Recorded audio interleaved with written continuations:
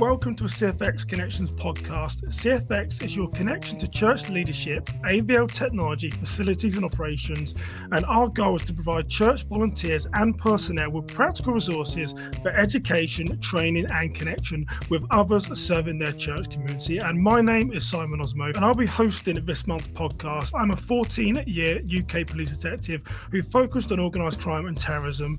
And when I first moved to America in 2011, I was head of counterterrorism at Mall of America in Minnesota. And for over a decade, my organisation, Kingswood Security Consulting, has been helping churches and non-profits navigate risk management through the lens of an open door church. And today we're going to be talking about safety and architectural design with Jacqueline Block. So Jacqueline, welcome to the podcast. Thank you very much. I appreciate you having me on the podcast today. So Jacqueline, I'm really excited to talk with you then about this conversation today on church security and sort of architectural design. Now, I know that America has seen a growing number of attacks in recent weeks and in recent months, but going back historically the last few years, public buildings, schools, churches, really those soft targets have really been targeted by those criminals. And I'd love to get your perspective. What are you seeing about church security where people are sort of expanding on their facility? What type of technologies or what things are you seeing the houses of worship are doing to stay safe? Absolutely. In our educational practice, we've been incorporating a lot of the security measures for a long time. That's been a big emphasis. In the last few years, we're seeing more emphasis in our houses of worship and emphasis on security. It's really become a part of the conversation early in design, whether it's a renovation or a new project. And it's a challenge. Churches want to be open, welcoming, accessible. So finding the balance of creating a space where people do feel comfortable entering and it's welcoming to all, but it's still secure. So we're always looking for ways to incorporate security measures discreetly. Things like exterior lighting, starting at the perimeter of your property, making sure it's well lit, that you don't have a lot of bulky landscaping and things that are creating hiding spots on the campus. We also really focus a lot on traffic management, and that's important not only for criminal activities, but also the safety of the occupants, people that are pedestrians on the site. We really try to pull the primary circulation away from the building so that when people are walking into the building, they're not having to cross over a major traffic circulation drive. That also just kind of pulls the cars away from the building. Sometimes we do have clients that want to create more of a buffer. We try not to do the bollards that you see at the government buildings, but our landscape planters or sculptural elements that most people entering the building wouldn't even know that it is a security measure. It just looks like another piece of art or landscaping. And just trying to find ways to discreetly incorporate security measures. The playground spaces, which a lot of churches do have playgrounds, is a space that we really prioritize from a safety standpoint. One, it's just safety, kids not being able to have free access and just run away from the playground area, but keeping them contained. But also placing that playground in a spot where there are sight lines, whether it's being monitored by security or a volunteer, or it's visible from the interior of the building where people can keep an eye on those children, the spaces that children are in. And we've really found that's very important to most of our clients, keeping the kids contained and safe. So moving kind of into the interior, the exterior doors, we really try to make them very visible and in an area where they can be monitored. We're often creating a secure entry, and we've seen this in school design for a while. It's something we're starting to incorporate more into our church design, where there's actually two pairs of entry doors that you enter. On weekdays, that area can be secured where the administration or someone can monitor it and buzz people in once they have identified the visitor and know that they should be there.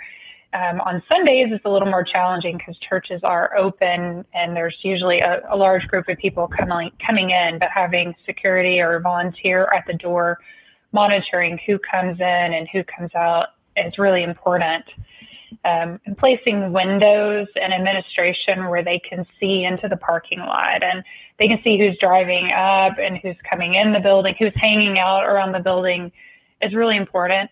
Those are things that really don't add a lot of cost, that when you're doing a new building strategically can be done in part of the overall budget of the project. And I like what you said there, because you spoke about sort of access to the building. And one of the things that I would say that churches need to consider when they're looking at safety and security of their congregation, the guests, the visitors, tenants they might have, is really understanding that security is a no-end state, that there is no finite place where you can say that we are prepared for a disaster. You can only be better prepared. And I think a lot of the modern security solutions do cost money. And what I often say to churches is, if you can only afford 4 or 5 cameras, get the best cameras that you can and do some of the things that you mentioned, is supplement those cameras with good situation awareness. Your person on the front desk is going to greet everyone that comes into the church, welcome them, find out who they are, and make it work alongside your cameras. And as your budget grows, or as you can find more resources, you can then increase the cameras, you can increase the technology that you have. But I do find that some churches, I have to say it, try to do things a little bit on the cheap, and that doesn't always work out well. You know, they need to try and work out, what is it truly going to cost to keep our building secure? And as a church, there's other ministry programs we need to spend that money on, so we understand that. But it's identifying, well, what can we spend this year on cameras, and then finding the best cameras that you can. And again, substituting those with other sort of technological solutions. Is that something that you sort of see, Jacqueline, in some of the churches that you work with? Absolutely. I think it is better to really kind of go ahead and spend the money up front to get the better technology. Like you said, if maybe you don't get all the cameras day one, but you can phase it and add to it, and getting good equipment that's going to last a long time, that you have a high quality visibility. I think it's the same with access control, and those, just making sure that you're spending the money to get the good door hardware that secures the building, the access control, and just spending a little bit more and getting higher quality. Those things get used a lot, and they need to be durable and last a long time. Yeah, and one of the questions that I get quite a lot is about resources. Simon, where can we find money to pay for some of these architectural design solutions that are going to help us with our security? And one that I know, which is very near and dear to my heart, is the FEMA non-profit security grant program. So if there's anyone listening that doesn't know what FEMA is, it's the Federal Emergency Management Agency. And every year they have a grant program where a non-profit, as long as you're a 501c3 non-profit, you can apply for up to $150,000 per location for physical security solutions that can include emergency planning, exercises, contracted security. And so it's really good if someone is looking to expand or grow their building, they can actually apply for this grant to help them enhance their security at the same time. Because one of the biggest, I have to say, disasters that I have seen is that a church had $100 million expansion, and they considered security secondary. So they came to my organization post that being built, and we found that the front desk was located in the wrong location. We had the wrong access control and wrong security cameras. So having that grant at the same time as expanding your building, it really allows you to bring in those new technology solutions. I know there's other things, Jacqueline, that you talk about with the cyber security infrastructure program. Maybe share some other things that people can do to get free resources. Absolutely. There are a lot of good resources. The Cybersecurity and Infrastructure Security Agency, FEMA, security consultants like Simon, and then the grants are really, really helpful. From an architectural standpoint, an architect can help with some of in the early design, some of the more passive things that sometimes don't cost additional money, such as secure kids spaces. We always make sure that our kids spaces are isolated, kids classrooms are together. Sometimes we'll go into older churches where kids spaces and adult education are kind of mixed together. We try to rework those spaces to put all the kids together and have a secure point where adults that either don't have kids, aren't trained volunteers, don't have access into that space. And it's important for the kids to also have dedicated restrooms, that they're not sharing restrooms with the adults. And so some of those things in early, if you're doing a new project early in design, and identify that those things don't always cost more money if they're done up front and designed into the building. Yeah, and one of the things that I often sort of ask churches as to, do they have money for a security risk assessment? I know we're going to talk about that a little bit later. And that can be a sort of a capital expense for church or a large expense. But local police departments, they generally or most often will have a crime prevention officer, and those people, again, most often in today's world, are trained in something called CPTED. So if the listeners aren't familiar with CPTED, we'll put a link to it in the notes below. It's called Crime Prevention through Environmental Design. So at the same time that you're looking at the beauty of a building, how the building's going to look aesthetically, you can also look at the sort of a CPTED, the Crime Prevention through Environmental Design. It's simple things such as when I worked at Mall of America, there was a sort of a walkway going over a bridge that used to have lots of robberies. And the reason why it had lots of robberies is because the sides of the bridge were sort of covered. So you couldn't see who was down the walkway until you were there. So by removing the bridge and then putting something which was architecturally pleasing and aesthetic on the eye, which was a glass building, it meant that every person that walked through that bridge could be seen, and it reduced the robberies almost overnight. They disappeared away. So just by changing the design of that bridge removed the crime, and most often crime is about displacement. So I'd really encourage you, if you're listeners, to reach out to your local police department, find out if you have a crime prevention officer, and mention that you've heard of crime prevention through environmental design, and can they just come and walk around? You could be having a new expansion, or just have a look at your building, because there just could be some simple things that you can do just by changing the layout, which is going to reduce those motivated offenders that are going to come and try and commit offences at your church. Before we move on, Jacqueline, is there anything else around the sort of the architectural design process that you'd like to cover? I think it's really important early in the design process to have these conversations with the design team. And if you have an internal safety or security team, to have them involved in the process and get their feedback. And it would be beneficial too for the design team to know if you have hired security and kind of what your own internal safety and security policies are, so that the designers can help support that and make sure that you have the right spaces that you need, so you can support this ongoing after the design is complete.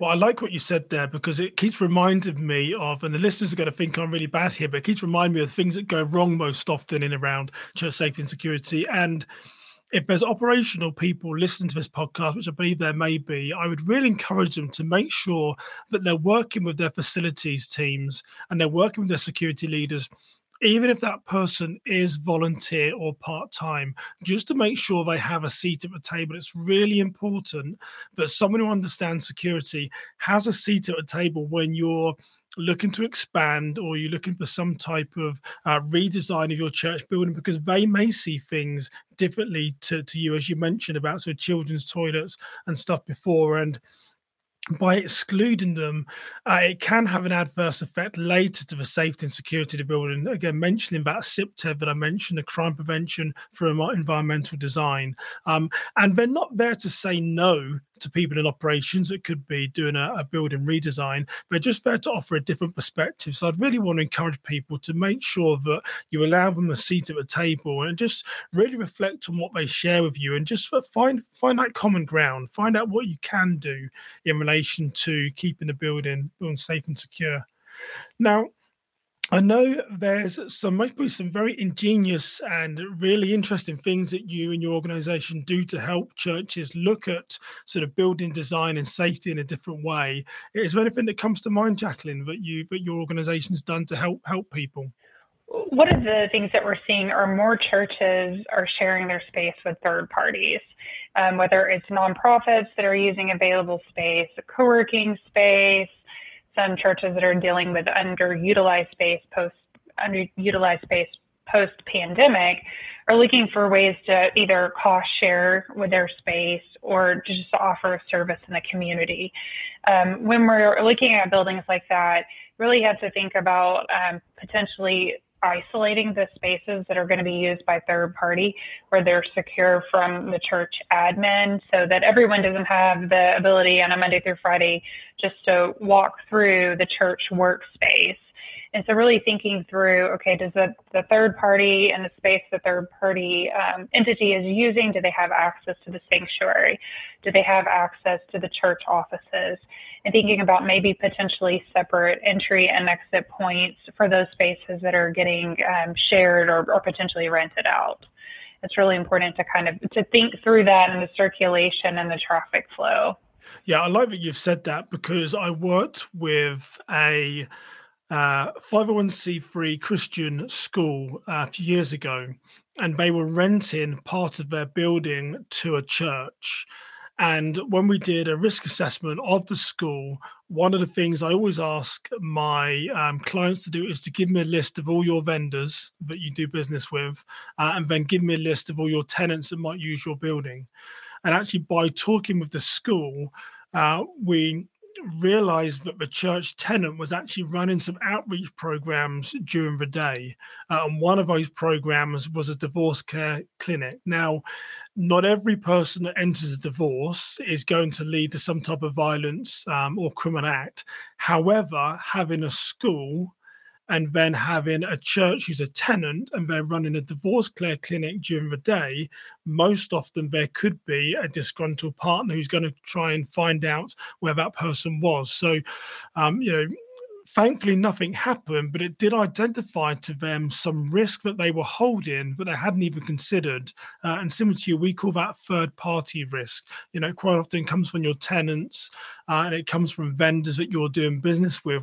What risk are those people bringing to you when they're coming inside your organization? Reputational risk is in there as well. So that's always a big lesson that I give people, that, by renting your church building, there is risk which is going to come with that. You really need to understand who that organization is and ask them the questions, what are you going to be doing inside our premise, to see if that brings you any more additional risk. So I'm glad that you and your organization look around that.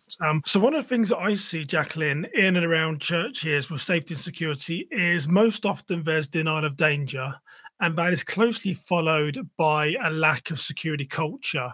And what I mean by that is not everyone either buys into safety and security, or they don't see it that it's not me, it's not my responsibility, that's someone else. But for a building to be safe, you really need that cohesiveness, that sort of collective shared ownership and responsibility. I'd love to know, in your line of work, do you see the sort of lack of security culture in and around the faith communities? We do see that. It has become a bigger conversation in the last few years where churches are focusing on the security. Sometimes what we see, like you were saying earlier, it's an applied thing after. We just need some, cameras at the entry. We need access doors to control who's coming and going. Taking it to that next level and thinking about the building design and what kind of transparency do we need? I mean, like you were talking about earlier with taking out the bridge and making it become more transparent. And we are seeing more churches saying, okay, we need more transparency, no closed doors where no one can see in. So it's becoming more of a conversation and less applied after the fact, but actually incorporating it into the design process. Yeah, and I think I'd encourage the listener of this podcast to think of their organization and say, what is your security culture? Quite often I ask people the question of Church Open Door, and I went to an Episcopal church last week and they were having some troubles with homelessness. And I said to what does Church Open Door mean to you? Everyone has a different understanding within their faith community, but it really helps you get a better understanding of, well, what is your culture? Because everything in the church comes from our culture, and security is exactly the same. So to be successful, you really need to understand, well, what do your ministry leaders feel? What does your executive pastor, what do the sort of a church board feel about safety and security, and making sure that we're doing things that align with their mission and their mindset, so we can move forward.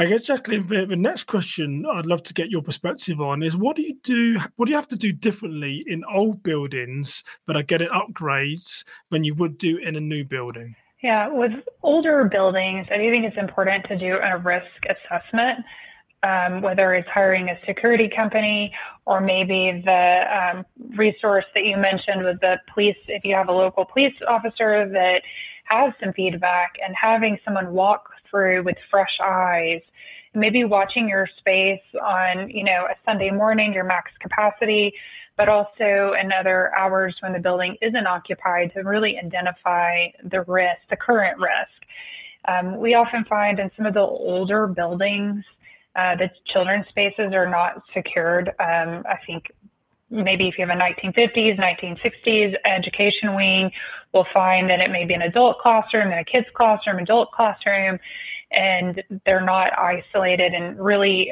one of the first things we recommend is getting the kids isolated and all together behind a secured entry point.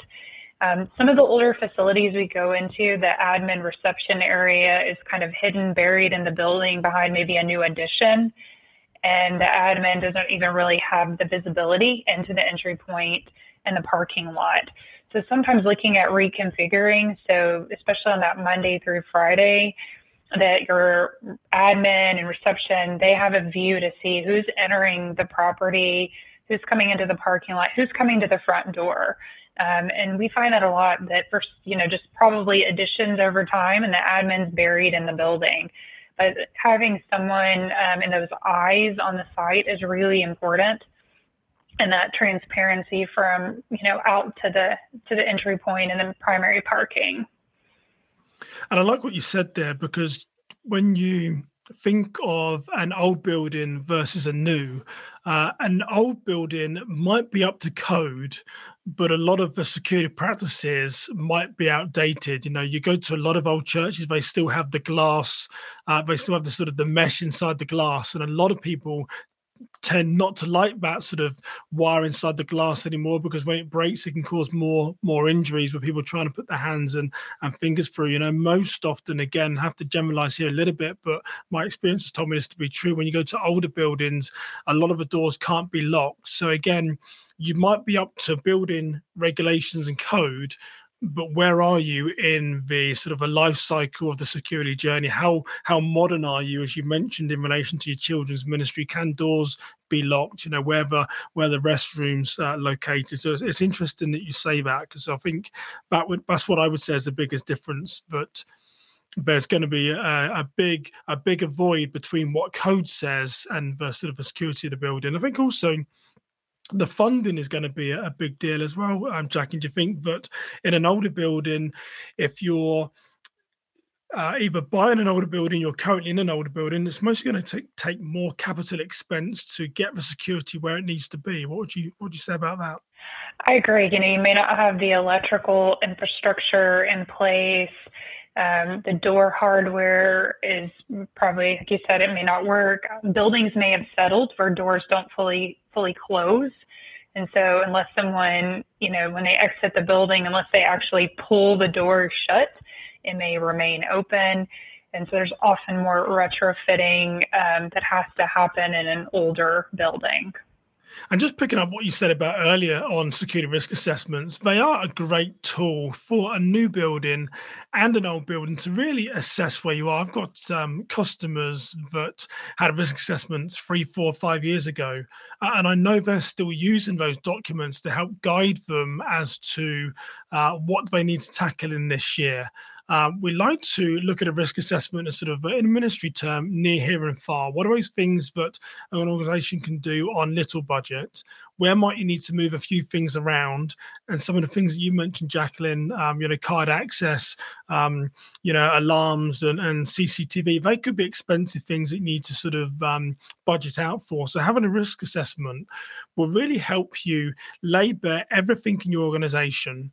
And most often the question about a risk assessment is, how do we do everything? Well, that isn't the point, is to identify your risk, offer you solutions to those, and then for you as a church body to say, okay, what are we going to focus on this year, and then accomplish a goal, and then just keep looking back over the document. So I like that you mentioned the risk assessment, because that is a great tool for any organization to really focus on, to creating a plan, really a plan that you can then follow and then execute, and you can also track milestones as to where we are.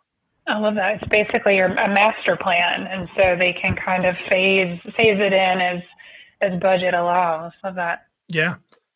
Well, Jacqueline, it's been really fun to talk to you today. So thank you so much for joining me and sharing so much wisdom and your encouragement for those people that you serve. Now, if anyone would like to learn more about your organization or connect with you, what's the best way for them to get hold of you? Either my email address, which is jacquelineblock@gff.com, which hopefully will be posted with this, or my phone number, either one. I would love to hear from anyone if they have any questions. Thank you. And I'm sure many people will want to reach out to learn more, Jacqueline. If you want to reach out to me, my website is just kingswoodsc.com, or you can send me an email to info@kingswoodsc.com. Be happy to give you any information on subjects myself and Jacqueline have spoken about today. And thank you to everyone who's listened to our podcast today. Please make sure that you share this on social media and with your church and ministry teams. And please do check back next month to listen to Graham Spencer and David Leuchner as they discuss why you can't have good tech without good training. So subscribe now to be the first to listen. But for now, my name is Simon Osmo, and I want to thank you for joining me, and you have a blessed day.